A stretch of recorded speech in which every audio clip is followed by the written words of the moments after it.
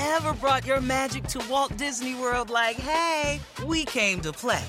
Did you tip your tiara to a Creole princess or get goofy officially? Step up like a boss and save the day? Or see what life's like under the tree of life? Did you? If you could. Would you? When we come through, it's true magic. 'Cause we came to play. Bring the magic at Walt Disney World Resort. Is this house a good price compared to others in the area? Are prices going up or down? If I don't make an offer right this very moment, will I miss my chance? These are just some of the questions a home buyer might ask. And these are the sorts of questions an agent who is a Realtor can help answer. Because Realtors have the expertise, data, and access to specialty training to help you navigate the process of buying a home. They provide support, guidance, and have your back every step of the way. That's what Realtors do, because that's who we are. Realtors are members of the National Association of Realtors.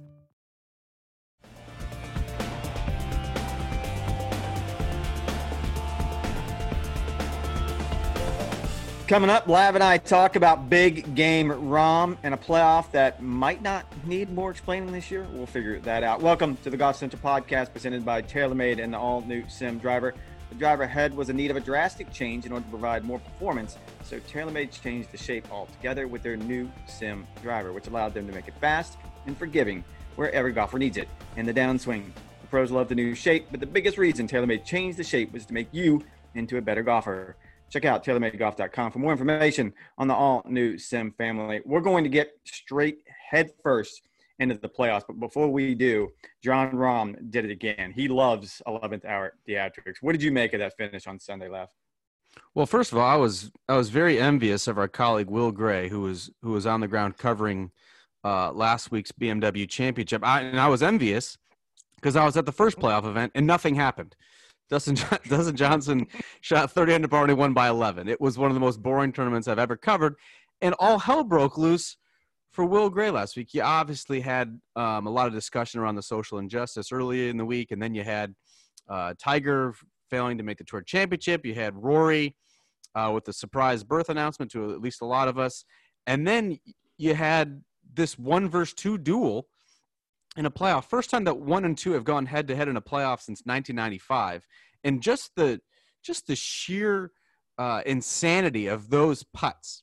Just to think of what DJ was able to do on the 72nd hole, holding that 43-footer down the slope, and then Jon Rahm on the first extra hole, 66-footer. And Rex, think about this.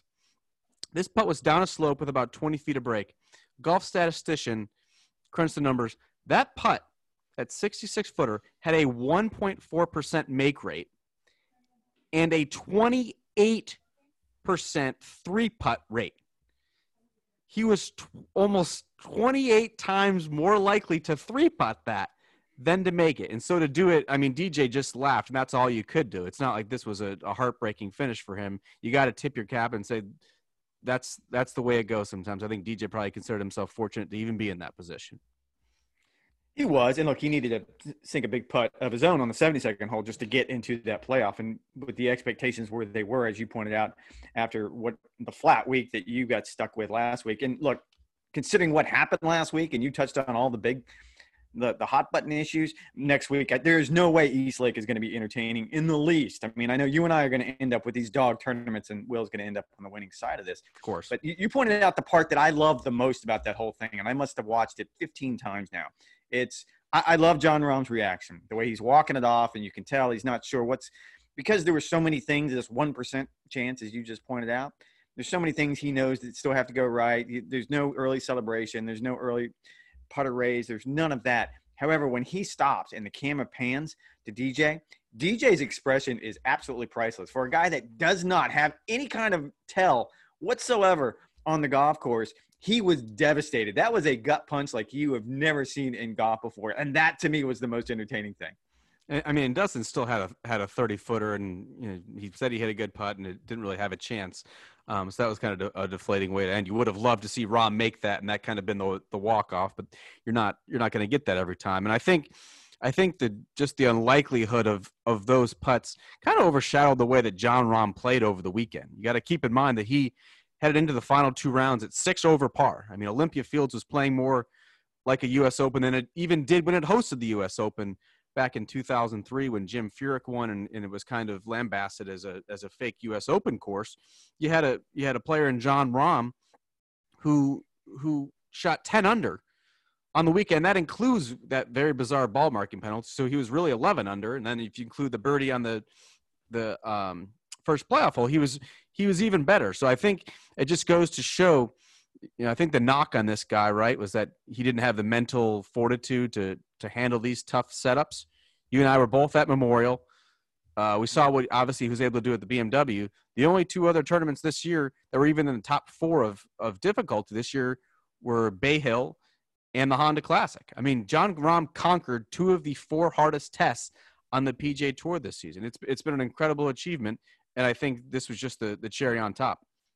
And there's something in the DNA, and we talk about this a lot, about some guys have that closer's mentality. Certainly Tiger had it for the better part of 2 decades, and you can point to Jack Nicklaus and all these other great players over the history of the game. However, if you look at Jon's, and look, this is a very small snapshot. He is still a very young player. He still has tons and tons of things that he's going to accomplish in his career. But he loves these moments. And you can say that about everyone. Everyone says we love these moments. But his first victory in San Diego was very, very similar, with this huge, long walk-off putt on the 18th green at Torrey Pines.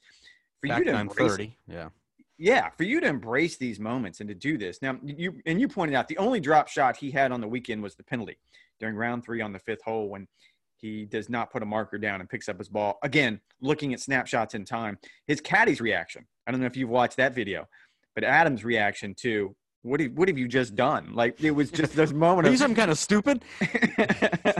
Have you lost your mind? Put it back down. But then I was reading the quote last night from what Rahm said afterwards. You can say that making the 6-footer for bogey in that situation when everything could have gone wrong kind of spurred him on. And the part that got me the most is he said to himself, okay, that's it. No more playing around. Let's go. So you're telling me that you had just been playing around up to that point, you're just breezing through life, skipping, oblivious, looking at flowers and butterflies. Is that what I'm to believe out of all this? Yeah, I mean, apparently he had a long range session on Friday night and found something in his swing, but he entered the weekend at 6 over par. I mean, that's the highest halfway total of a non-major winner since 1990. Now, I think a lot of that can be attributed to the difficulty of the golf course, but Jon Rahm also wasn't playing well for the first 36 holes. And for him to go on a tear just kind of shows the completeness of his game and the firepower that he does possess. And I'll say this, and we're going to get into DJ Moore as we start talking about the Tour Championship in East Lake in this week's tournament. However, this is not a situation, and this kind of goes back to, I think, what Claude told you last week in Boston after he wins that event by 1 million strokes. It's you can see it coming.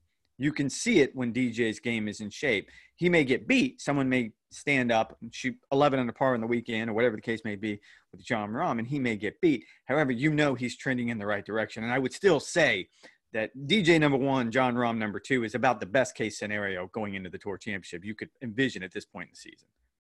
Yeah, this is the first time that the top 3 players in the world ranking are also the top 3 in the FedEx Cup standings heading into the season finale. I mean, this is just a dream scenario for the PGA Tour. And Rex, when I was looking at kind of the course history of these 3 players now, as you look at Dustin Johnson, Jon Rahm, Justin Thomas, of course, this is year 2 of that staggered scoring start where DJ is going to be at 10 under, Rahm at 8 under, JT at 7 under.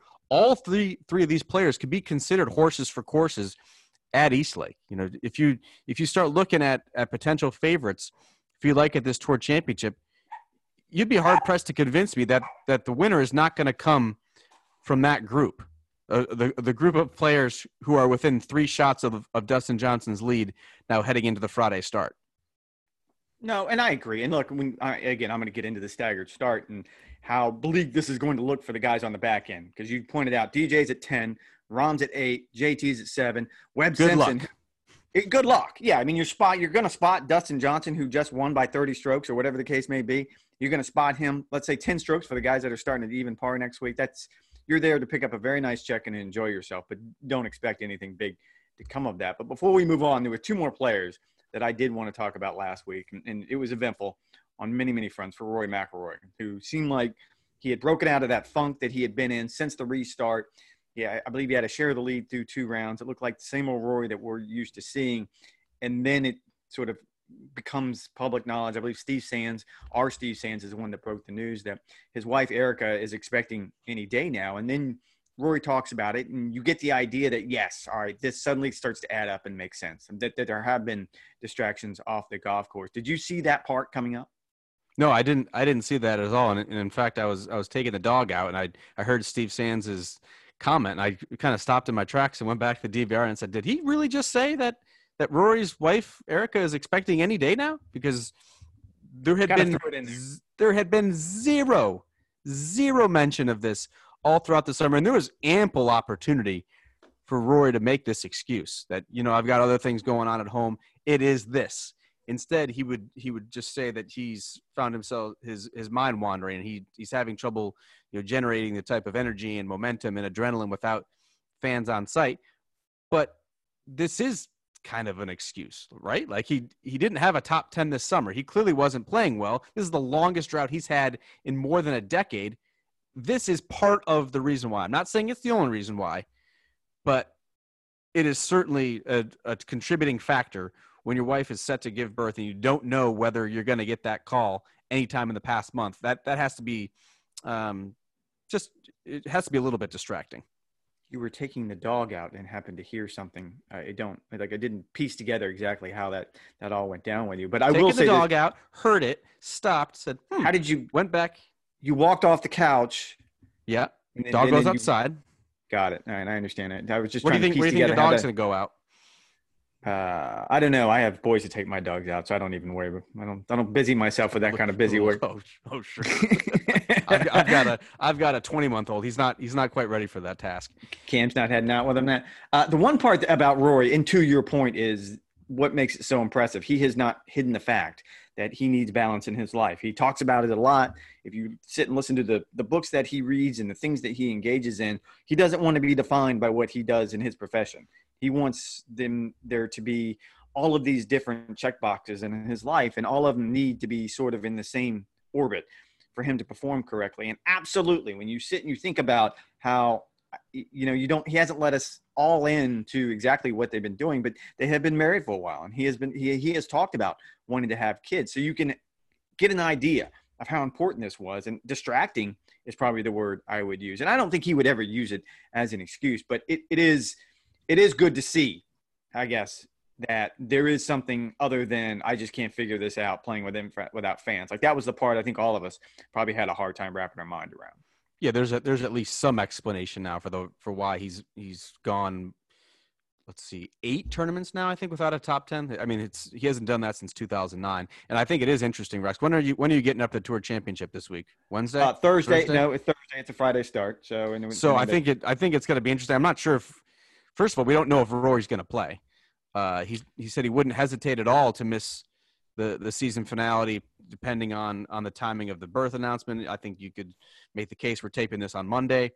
If she has the baby girl that they're expecting anytime in the next couple of days, sure, you could see him buzz up there. It's an easy flight from South Florida to Atlanta, and see him tee it up in the first round. But he is going to miss the Tour Championship if there's any sort of conflict at all. And just for those keeping score at home, he would enter the opening round 7 shots back at 3 under. He's one of those players who have slipped in the standings post-pandemic shutdown. So he's one of those ones you're referring to as good luck anyway. So he would be a good luck. He's the defending FedEx Cup champion. I wouldn't put anything past him. But when you're going up against DJ Rahm and JT and giving them a head start, you need to go, as Mark Leishman said, on an absolute blinder. A blinder. That is an Aussie term. That means something different to me. But I before we move on to the Tour Championship and handicapping that field, and there's going to be plenty to talk about this week, considering the season that we've had, I did want to touch on Tiger Woods. We will be, in my mind, doing grades next week. It's probably going to take you a little while to figure these out because the season will be over, and even though we still have 2 majors to play this year. Tiger Woods' season is over. He did not advance to the Tour Championship. If you could give him a takeaway in 30 seconds, what would it be? A takeaway or a grade? That sounds like the same thing. Say whichever. By all means, give him a grade if that's what you feel. I just think that moving forward, he's going to have a hard time playing at East Lake and for the Tour Championship, just for the sole factor that it's going to be really hard for him to have a full schedule during a normal year that would be able to keep up with the rest of the top 30 players in the PGA Tour, and he's going to have to win. And I think that task is only going to get harder. You look at the BMW Championship field, Tiger Woods, this was making his 7th start of the season. That was 3 fewer than anyone else in the field. He won the Zozo in the fall, hadn't finished inside the top 35 during this restart. It's going to be a tall task for him to be among these top 30 moving forward. It is. It was interesting. And my immediate reaction was, and the reason I even wanted to bring this up, because I was thinking incomplete. And I kind of went back and tried to think about how many times have I given him an incomplete grade over the course of his career for a season. And certainly there have been seasons where he played once or didn't play at all. I'm talking about 16 and 17, of course, those 2 seasons when injury has come into effect. And perhaps injury was part of the equation before the shutdown, because we talk about him not playing Honda Classic, which is a home game. We talk about didn't him play not Mexico, didn't play Bay Hill, Mexico, he didn't play the Players Championship. And all of those things you would probably assume without a lot of information that those were all physically driven, that there was some sort of injury that he just didn't want to aggravate at that time. However, since the restart, he went 5 events without playing. He didn't play until the tour wound up at the Memorial Tournament. And when I asked him why, it wasn't because of injury. It was because he wanted to see how things are going, which is certainly his right. He can do whatever he wants. They're all independent contractors, and I get that. However, you had all of these opportunities to play and try to turn this thing around. You chose not to for whatever reason. I would actually give him a solid D, simply because, yes, there's We're not giving grades. I thought we're giving takeaways. No, I went ahead and went with a grade. You can do whatever you want. You're an independent contractor. You can go out and handle it however you'd like. You're giving him a D or a B? D, as in dog. He won a tournament. He won a tournament in the fall. He won. All right, what's 1 divided by 7? Like 16%? He won 16% of his starts, and you're giving him a D?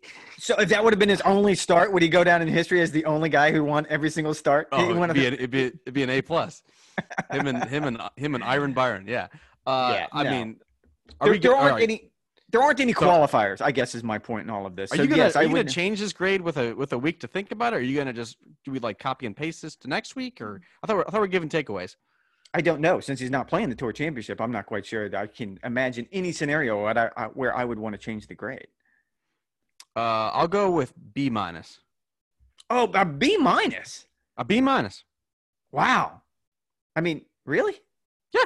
Like you and I aren't on the same page at all. He won a golf tournament. Keep in mind, he was the very best player at the President's Cup in December. He had a top 10 finish at Torrey Pines, and then clearly something went amiss because he was last among those who made the cut at Riviera, where he complained of some back stiffness. Then didn't play all those events that he normally quite frankly, we did not see him again for 5 months. So I'm not sure how you can knock him for that. I mean, you can only judge him based on the tournaments that he played. Exactly because I just set that whole thing up with the idea that normally I would give out an incomplete because of injuries involved here, but this was not injury induced, at least not all of it. Some of it was. You can only judge him on the tournaments he played. I conceded that point, but he also had every opportunity to start up at Colonial like everyone else did and try to play his way into some sort of shape. Because I think what we saw over the last 2 weeks with back-to-back tournaments is he didn't play his best, but he at least got into some sort of rhythm. Yeah, I mean, I still think he's going to need to somehow find this balance that he hasn't found yet between reps and rust. And this year, look, I think is just clearly a strange year for everyone. You weren't anticipating to have 3.5 months off in the middle of the season. He's very much used to a set schedule. He knows when he's going to take his breaks. He knows when he's going to play. He knows how he needs to recover. And that kind of was just absolutely blown up this season.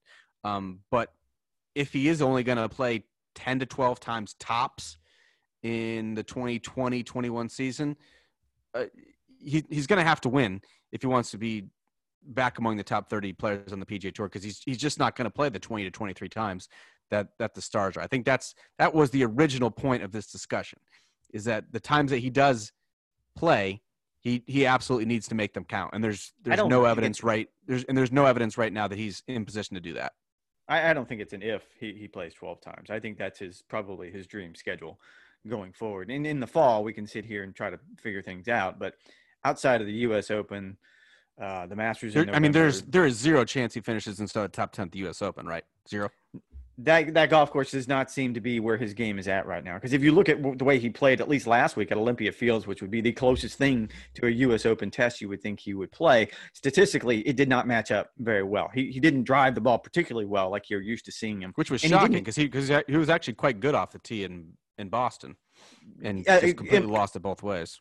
Utterly different golf course as well. But it was his iron play that actually stunned me when you look at it statistically at Olympia Fields. He just wasn't as sharp as we're used to seeing him. Look, he has struggled with his putter. We all know that happens. He struggles with his driving. That's a big thing. I mean, the putter is a major concern at this point, is it not?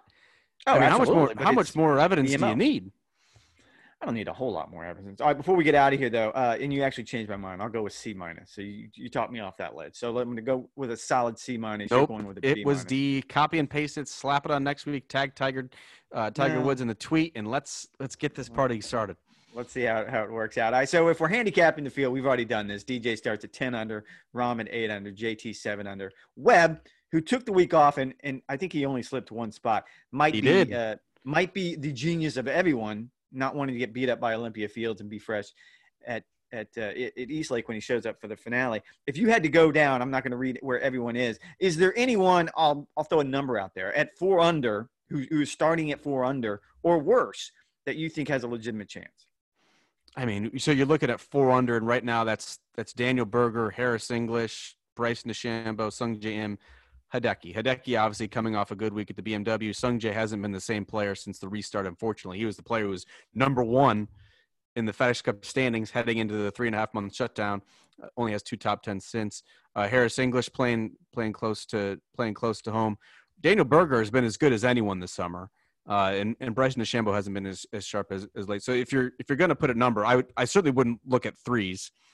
Boog, if he can get hot, has a chance. Colin Morikawa starting at 5 unders, never played this golf course before, so there is going to be a little bit of a learning curve for him as well. I've got my eye, like you said, at Webb Simpson, and I was first of all surprised that he was going to skip the BMW, and I think best case scenario for him was only slipping 1 spot. I mean, this to me is going to be interesting because I'm not sure we're going to see 100% participation next year after seeing what Webb Simpson was able to do.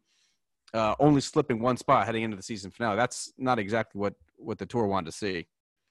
I don't think – normally that would set up alarm bells in Ponte Vedra Beach, but in this particular case, I don't think so, only because there is probably only going to be 5 guys that will have this luxury. Maybe if you're 1st through 5th heading into the BMW. And you want those guys. Those are the guys that you want to have there. You do, and you can make an argument that, look, that 1 spot may end up costing him, and maybe that'll change the idea. And I also think Olympia Fields and this season, the particulars of how much guys have played since the restart, and Webb Simpson being one of those guys that stacked a whole bunch of tournaments back to back to back after taking all that time off. Both of these things factor into it. And we also have the U.S. Open in 2 weeks, which he clearly has his eye on there. Yeah, so I don't think this is any reason for Ponte Vedra Beach to get upset about. But I'm going to go ahead and cut it off at the 4 unders. And you didn't go to your guy like I thought you would. You came up short on that one. I thought you've been camping on Bryson DeChambeau since the playoffs. You mean the player of the year, Bryson DeChambeau? If you want to re-rack some audio? Yeah, sure. That guy who's totally changed the game? Yeah. That no one can hang with him? Look, when he's on. And the guy on the right golf course. And the guy who hit like 23% of the fairways, fewest of any player in the field at BMW? That's probably wasn't going to be his golf that him? course. I think we're starting to see exactly what we both predicted. He's going to have a field day with that thick Bermuda at East Lake. That ball nestling down. It doesn't matter how strong he is. Good luck stopping it on those firm, speedy greens if you're hitting out of the deep Bermuda. And they come knuckling out. But I think 4 under is where I'm going to draw the line. Daniel Berger has had a brilliant restart. Boog. He's had a brilliant restart. Harris English, who did not have any status, or he had 126 to 150, which is virtually no status on the PGA Tour this year. He has had unbelievable restart. Bryson being your boy. I think all of those players at 4 have a legitimate chance because six shots over 4 rounds. But you don't really think under that. You really don't think they're going to catch Dustin Johnson. If you throw out last year's performance when DJ obviously wasn't feeling great, he ended up having an arthroscopic knee surgery. Why would I throw that out? Look, if you throw out last year, he clearly wasn't feeling great. The 5 previous years, he had 4 top 6s and was 26 under par in that stretch. You look at Jon Rahm, 9 of his 12 rounds have been par or better on this golf course. Justin Thomas, this is a horse for course for him. Never finished worse than 7th. The winner is going to come out of those 3. One of those 3 is going to play well, and if it's Justin I'm not Thomas, going to sleep on Webb. Don't Don't sleep on Webb. I'll give it to the top 4. I believe one of the winner's going to come out of one of those 4 is where I'm going with that. You think Webb can hang with those boys on that golf course? Absolutely. I think he has enough experience there. On that golf course. If you look at his as many times as he's played it over the course of his career, he's had solid finishes. Webb Simpson. I'm looking at it right now. Thank you for bringing that up, Rex. Webb Simpson has never shot better than 9 under on this golf course in any of his 7 starts. Right. 3 times he has been over par. I just don't see a lot of low numbers out of Webb Simpson on this golf course. I don't see it making up a deficit of 4 shots to DJ. How? You're assuming that DJ is going to be DJ of the last 2 weeks, and I don't think that's fair. And you're kind of glossing over those numbers, by the way. In 7 starts, he's got he's only finished. There's nothing to gloss over. The best week he's had is 9 3 top 5s. There's 3 top 5s in there. Like but it's a limited field. Of course. So 3 top 5s. Okay, so he's only really had 2 bad starts. So he finished T23 and 22nd in 2011 and 2014. So I mean, you would think he needs to shoot. Let's see, he's starting at 6. Again, you're assuming that these guys are not going to come back at all. He probably no. I'm assuming they're not going to come back. What was the winning score last year? 15 under. Again, I think you're giving these guys too much credit. Last year, the winning score was 18 under. If DJ Rory shot 13 under par to win. Again, relative to his finishes, he has 3 top 5s in 7 starts. So he has experience on that golf course, and that's relative to what the field was doing that week. So we don't know what it's going to do next week. You've got to assume that those guys are going to shoot. Someone is going to shoot 10 under. Let's call it 10 under. That would make the winning score in the mid-teens. We're looking at probably 15 to 18 under par is the winning score. We've only got a 1-year sample size in this, right? And last year, Rory won at 18 under. Xander was 2nd at 14, and Brooks and JT were 3rd at 13 under. I think that's a safe range. That's a safe range to put these guys. Yeah, I think the sample size makes it almost impossible to predict at this point, though. Because again, you don't think someone's going to shoot 10 to 15 under on this golf course? Sure, and if it's Dustin, then no one's going to get anywhere near him. No one's going to sniff him. Honest. Yeah. No one's going to – or if it's John Rahm or JT, probably no one's going to get anywhere near him. However, it's a difficult golf course. We've seen what it can do to people. All right, before we get out of here. It's going to be hot. The ball's going to be going forever. And I think we're all married to those top 4 guys. Let's call it Dustin Johnson, John Rahm, JT. I'm really married on the top 3. I'm married to the top 4. If any of those 4 end up winning next week, do they automatically win Player of the Year in your mind, or is there still more to be done? Is there still a larger conversation to be had? I certainly think it's unsettled heading into the season, Fan. I think you can put it that way. To me, the 2 leading front runners are Justin Thomas and John Rahm. Probably in that order, I'd put them 1A and 1B. And I knew we were going to talk about this, so I started diving into it a little bit. And right now, obviously we do not have to vote right now, but if we were to vote right now, I would give a very, very slight edge to Justin Thomas. But I also wouldn't be dissuaded if you told me that you wanted John Rahm. You look at John Rahm's resume this year, Rex. The 2 wins, we've gone over it. Obviously a FedEx Cup playoff event against the top 69 players on the PGA Tour this season. And he also won the Memorial, which, if memory serves, was the strongest regular season field ever. Yeah, it was a mid-major. I'll give you that. Yeah. John Rahm also has a top 15 in a major. He is a T3 in a WGC event. And he has 7 top 10s in 14 events. Justin Thomas has played 3 more times. And in those 3 times, he has added an extra win. But all 3 of his wins have come against limited fields. They went in the CJ Cup, no cut event in South Korea. He won the Tournament of Champions, which is obviously a winner's only event at Kapalua. And he won a WGC event. Nothing to be taken away from that, but it was also the week before the PGA Championship with guys who've got 2 mines that week. Who do you think is the Player of the Year right now? It's very, very close. And I think I may have just talked myself into John Rahm. Well, I think you just talked me into Justin Thomas. And it's easy for you to dismiss the CJ Cup and the Tournament of Champions. I get where you're coming with that because particularly Maui, guys are kind of showing up there. And granted, they are PGA Tour winners and all of these guys can play really, really well. However, but they also haven't played in a month probably. Yes, this is January. You're in the islands. You're relaxed a little bit. It's not as quite cutthroat. I would say Memphis is the standout and all that. And he also has a runner-up finish. He's got a third-place finish in there. And he has played more than Jon Rahm. I just think he's been more consistent than Jon Rahm. Because the one thing that throws me when I look at what Jon has done this season is, at least since the restart, it's either been feast or famine.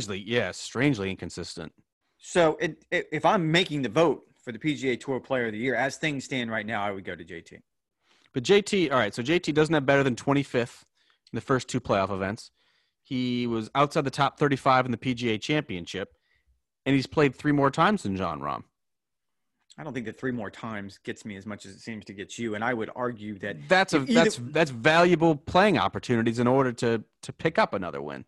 This goes back to our Tiger Woods conversation. If you choose not to play, you can't penalize the guy who does play more. I mean, that's like the old world rankings. That doesn't make any sense whatsoever. Okay, but you can obviously make the case that Jon Rahm was one of the hottest players in the world heading into the shutdown. You could have, and the way he has come back out, and I certainly agree with you. The Memorial, the way I look at it, given the fact we only basically have one WGC, or I would even give it a major status simply because of that's the deepest field on the toughest golf course of the year so far. So I would give that a little bit extra weight. But again, you're comparing 3 wins to 2 wins. I just don't know. I think the PGA Tour players are going to vote Justin Thomas as Player of the Year. Oh, I would lean that direction. So it's a popularity vote. Is that what you're trying to say here? Very much so. Really? Same reason. The same reason why Rory won last year over Brooks. I get that. Same reason Ricky won Rookie of the Year over Rory McIlroy. Is that the idea yes. as well? Yeah. Wow. Now we've suddenly become xenophobic, so that's even worse. I mean, that's the way I think they're leaning. And look, what if Dustin wins the FedEx Cup? Do you look at the way that he's played the last month and a half, and do you weigh that?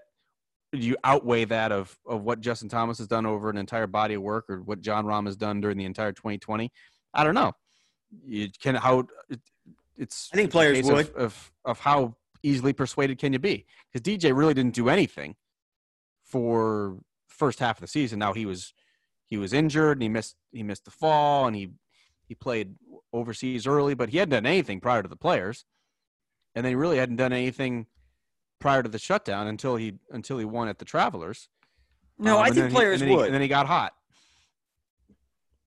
And the reason I say that is, you immediately made last year a popularity vote, and I don't think that's entirely true. I think what it was is I think a bit of a testament to what players now value as what's important. I think, yes, consistency, and I do think there is something to do with the FedEx Cup and winning the season-long race. And look, major championships are always going to stand above. I don't think anyone's going to say that they do not. However, I think last year was a bit of a statement by players as a whole, saying that, yes, the FedEx Cup is important to us. And if DJ were to do it, even though he has done it everything, his body of work this season has been relatively recently, I still think he would be Player of the Year in the vote.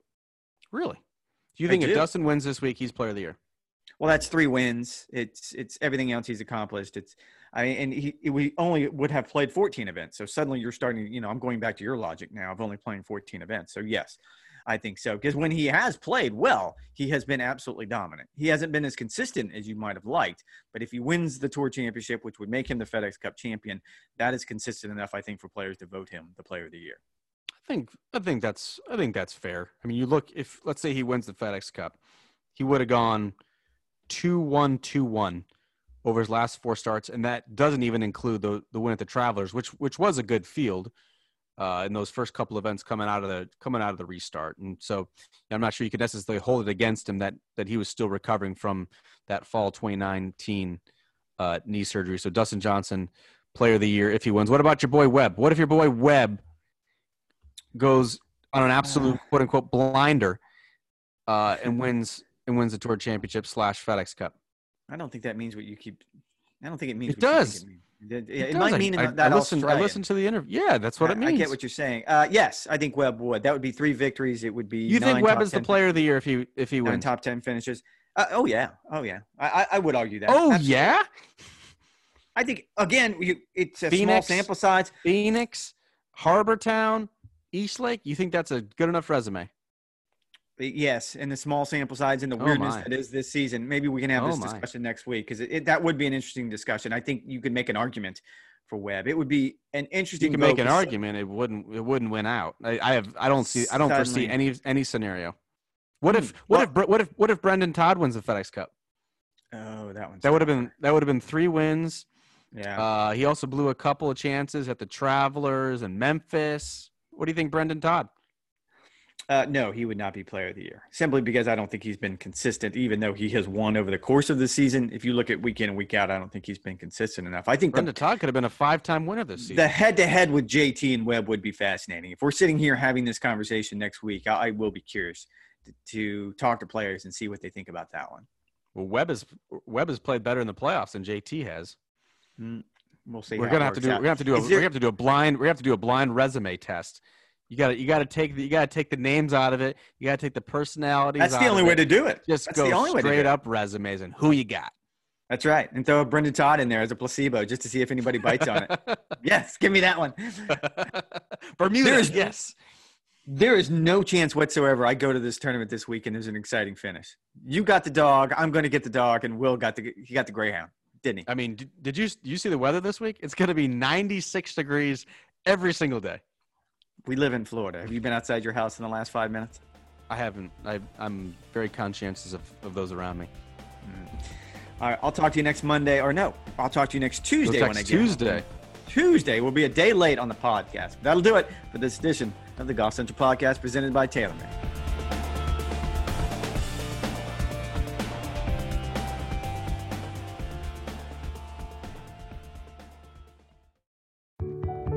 A lot can happen between falling in love with a house online and owning it, between imagining living there and breathing in your new home for the first time. Having an advocate who can help you navigate the complex world of financing, inspections, negotiating, analyzing the market, and talking through any anxieties that may pop up, that can make all the difference. That's what the expertise of a Realtor can do for you. Realtors are members of the National Association of Realtors and bound by a code of ethics, because that's who we are. Life is a highway, and on it there will be many chicken sandwiches.